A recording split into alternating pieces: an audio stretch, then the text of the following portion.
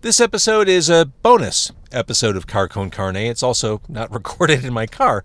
Here's the thing. I was looking at bands coming through Chicago over the next couple of weeks, and I saw that Candlebox was going to be at the Arcada Theater opening for Buckcherry on September 14th.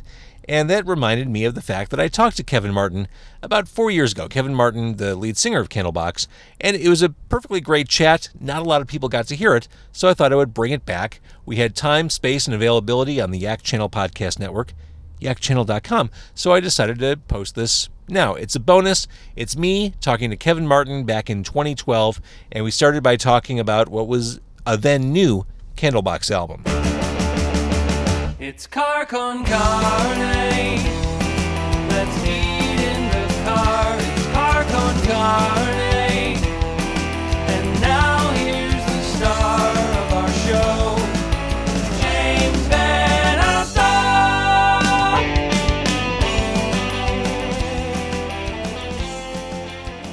The new album is Love Songs and Other Musings. You recorded this one in between tours. Does that mean this was a quick process, or is this one that you could labor over?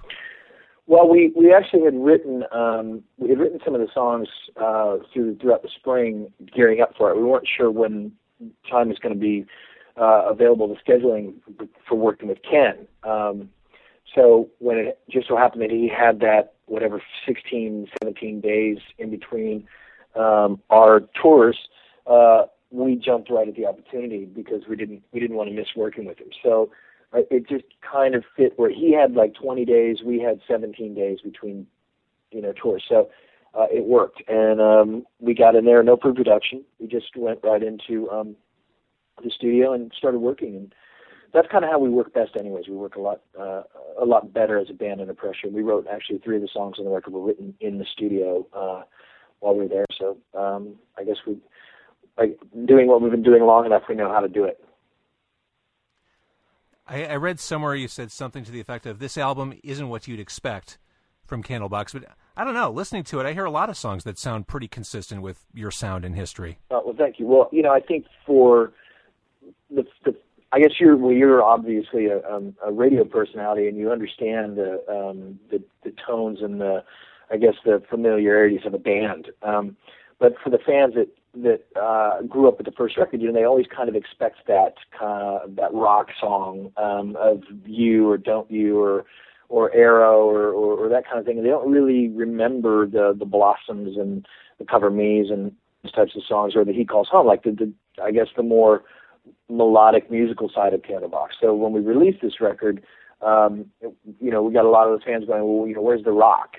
And it's there's 3 rock songs on this record. I'm not really sure where you're missing it. So it's a little bit different record for us in that sense, that we went more for the pop melodic side of the band, and kind of where I've been allowing myself to go as a listener to music over the past few years. I've been hugely influenced by Spoon and inspired by his songwriting. I think he's brilliant. And a lot of the new stuff that's out there, the Arcade Fires and whatnot, I think is where music's headed. So if this is our version of that, I guess that's kind of what I meant by that, is that people would not be getting that record of those kind of heavy rock songs that they expect of us. Although from the get-go on this new album, you come out rocking with Youth in Revolt. I mean, this is straight up, this is pure rock and roll.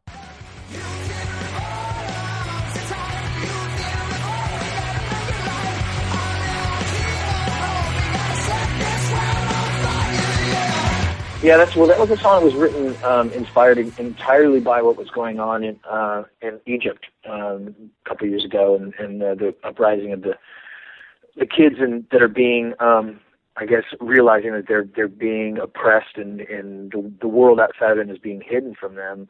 I didn't expect that song to come out the way it did on the record. I actually had it a little bit more of a blues style, but we just really kind of dug in with that track, and it was actually supposed to be a B-side, and everybody liked the song so much they wanted to lead the record with it. I think because they wanted those listeners that expected that of us. Again, that's a label decision when it comes to that sort of thing, not really mine, but I think they wanted to be able to grab people right away with that type of a song and then ease them into the rest of the record. So I guess that's kind of why that's there. It's not what I would have done with the album, but again, I really love that song, and I'm glad it made the record. And see, this shows you what I know. I listened to that song. I thought, oh, it's a song about lust, opening up a song about, or an album of love songs. I hear, let's do something we'll regret. Let's do something that makes us sweat. I'm thinking that's like a come on, but I couldn't have got that more wrong. Well, that's okay. I mean, it's Youth in Revolt is, have you ever seen the movie Youth in Revolt? I've never seen it. It's a funny film. It's Michael Cera, and he plays that kind of, creates an alter ego for himself so that he can be cool in the eyes of a woman. Ends up blowing up a small town, and it's a relatively funny movie. And I thought, God, what a great title. And then, of course, when everything was going on in Egypt and whatnot, I was like, this is a perfect title for a song like that. So, it doesn't really have that kind of. To me, excuse me, I never would have thought of it that way, but it's kind of funny that you did. I suck. All right, let's talk about another one of the rock songs. Let's jump right ahead to Lifelike song. I mean, this is a crunchy, bluesy basher of a song. Was this one of the songs, I've got to wonder, that you kind of made up in the studio as you went? Yeah, this is one of the songs that we had a different version of this song. We had a guitar pattern that Pete had sent down to us. We live in Los Angeles, Adam and Sean and myself, and Pete and Scott still live in Seattle. And he had sent a little bit different version of the riff to me about, I'd say probably January or February of last year. And I was like, I like it, but it's not really grabbing me. So I said, let's work on it when you come down to LA and we'll do some rehearsals. And we've kind of forgot about it. So when we got in the studio, the guys were having lunch, and I went in and started playing guitar. I was like, I remember that song Pete had. And I started kind of just trying to figure out how would Jimi Hendrix have played this song. Because I'm a really terrible guitar player, but I guess it's that it's my infantile style of playing where I can kind of find those things that I'm looking for when I go for a song like this. So I kind of started knocking it out, and Pete came in and he said, what are you playing? I said, well, that's that riff of yours. And I was trying to figure out how we could turn it into something a little more bluesy, like our first record, that song Rain that we did. I wanted something that was kind of really went after it. So he grabbed the guitar, and an hour later we had that song, and that's, kind of how we work. We tend to stumble on those kinds of emotions and moments in our music where we end up going, well, that's really great. That's exactly what we needed to do. And like I said, that's how we work best in the studio. And that is one of those ones that was done in an hour.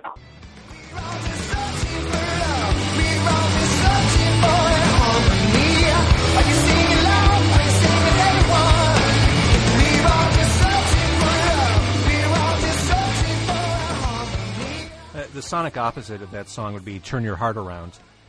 The lyrics to that song, I mean, here's a very plaintive, piano-driven song.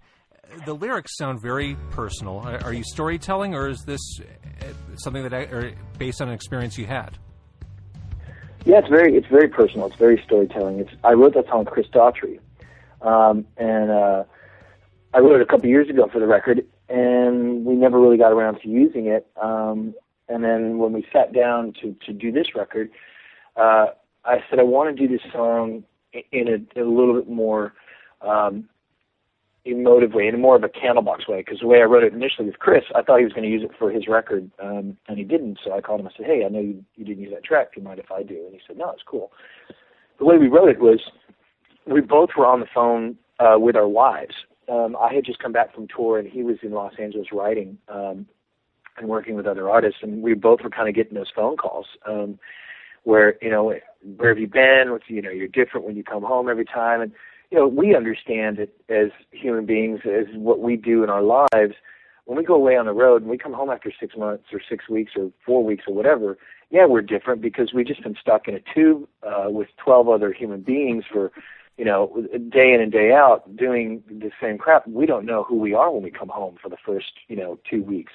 And, women don't really kind of understand that lifestyle. And so that song, I took kind of that conversation that I was having with my wife, and I knew Chris was having with his wife, because I think they were pregnant at the time with the twins that they just had. And those emotions that kind of come up, and we started utilizing all those words that we would feel the conversation would head into if, let's say, the relationship were to fall apart. So we started from our own perspective, of what we were dealing with, and ended up with maybe the story of somebody else's life. And this is actually a good segue. You're talking about you being on the road and how it kind of alters you. Time kind of stands still when you're in the tube with 12 guys. You come home, now you have something to ground you when you come home. You're a dad, and that leads me to Believe in It, which is the single from the album.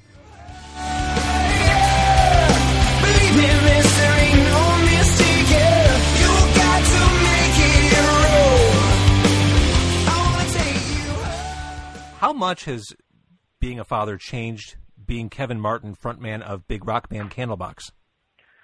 And 100%. I mean, it's been the greatest gift of my life. I thought for the longest time that music and touring and being, a rock star and Rolling Stone magazine and all that stuff was so important. Because, you believe it when you're a kid, you see it. I was a huge fan of Kiss and always wanted to be that kind of person.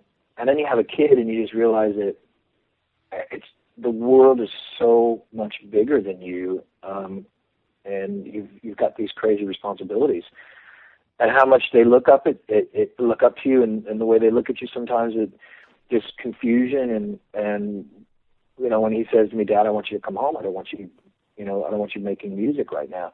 That's just the hardest thing in the world. So it's made me it's made me more realistic as to who I am and the type of world I live in and what I'm going to leave if my legacy. It's kind of I've always thought that was a funny thing to say. What's my legacy going to be? But what am I going to leave Jasper? What am I going to leave him with as a young man when he gets to be, my age when I started Candlebox, 20 years old? Where's he going to go? What's he going to believe in? What's he going to know? What's he going to want?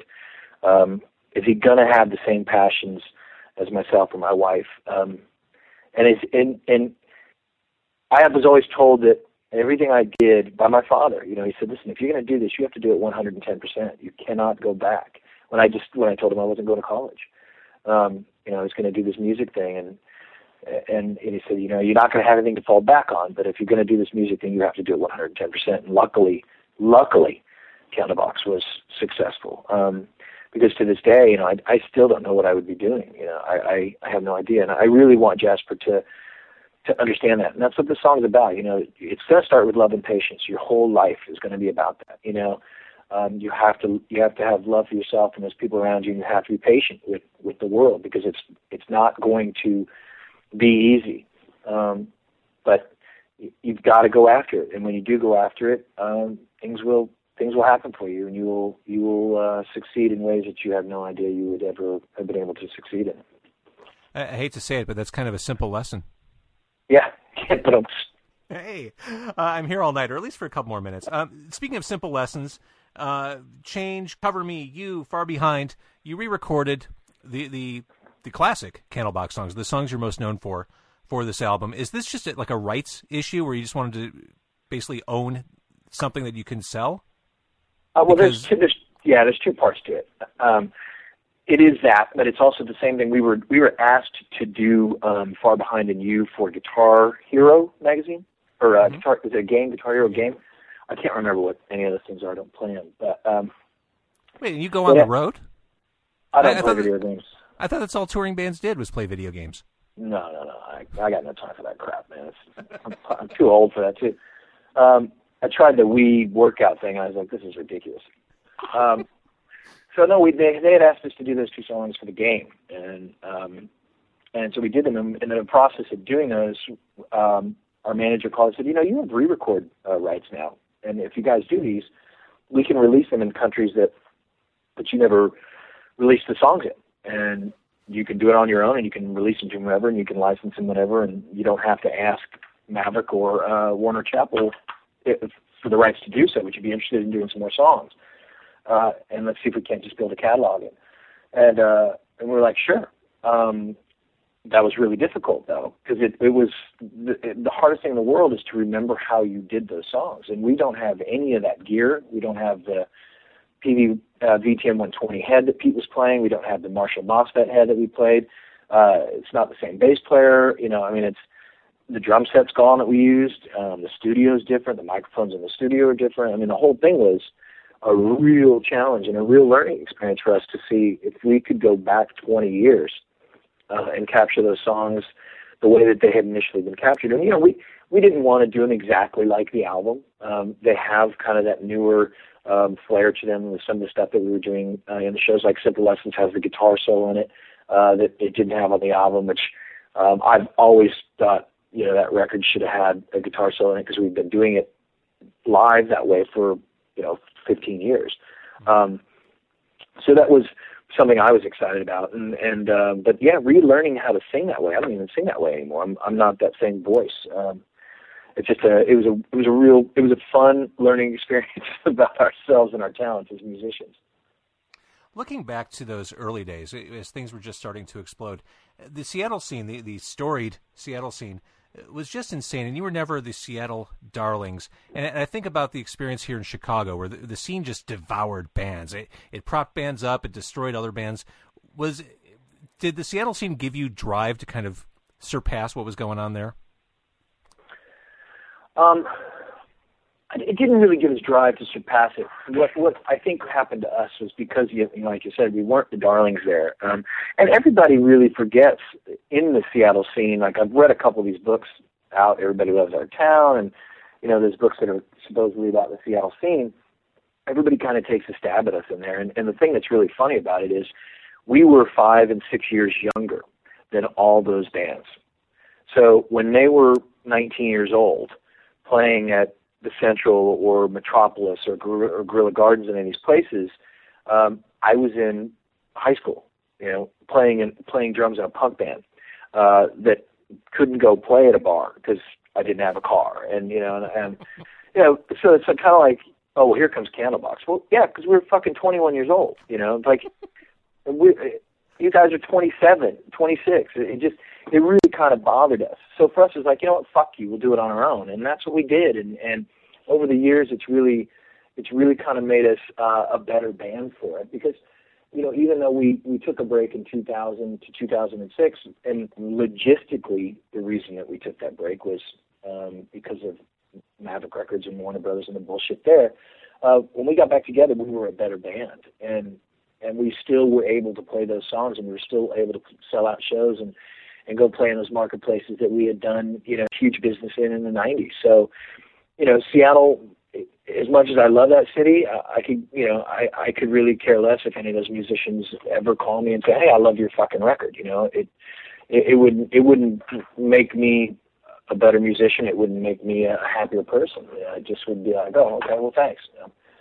Where were you 20 years ago when we could have had a tour with you? It would have been a lot of fucking fun. But exactly. One of those things. Speaking of the breakup, after that happened, and it wasn't, by your own account, it wasn't really a personnel thing that led to the breakup. Did you look back after that, after 2000, and say, oh shit, what have we done?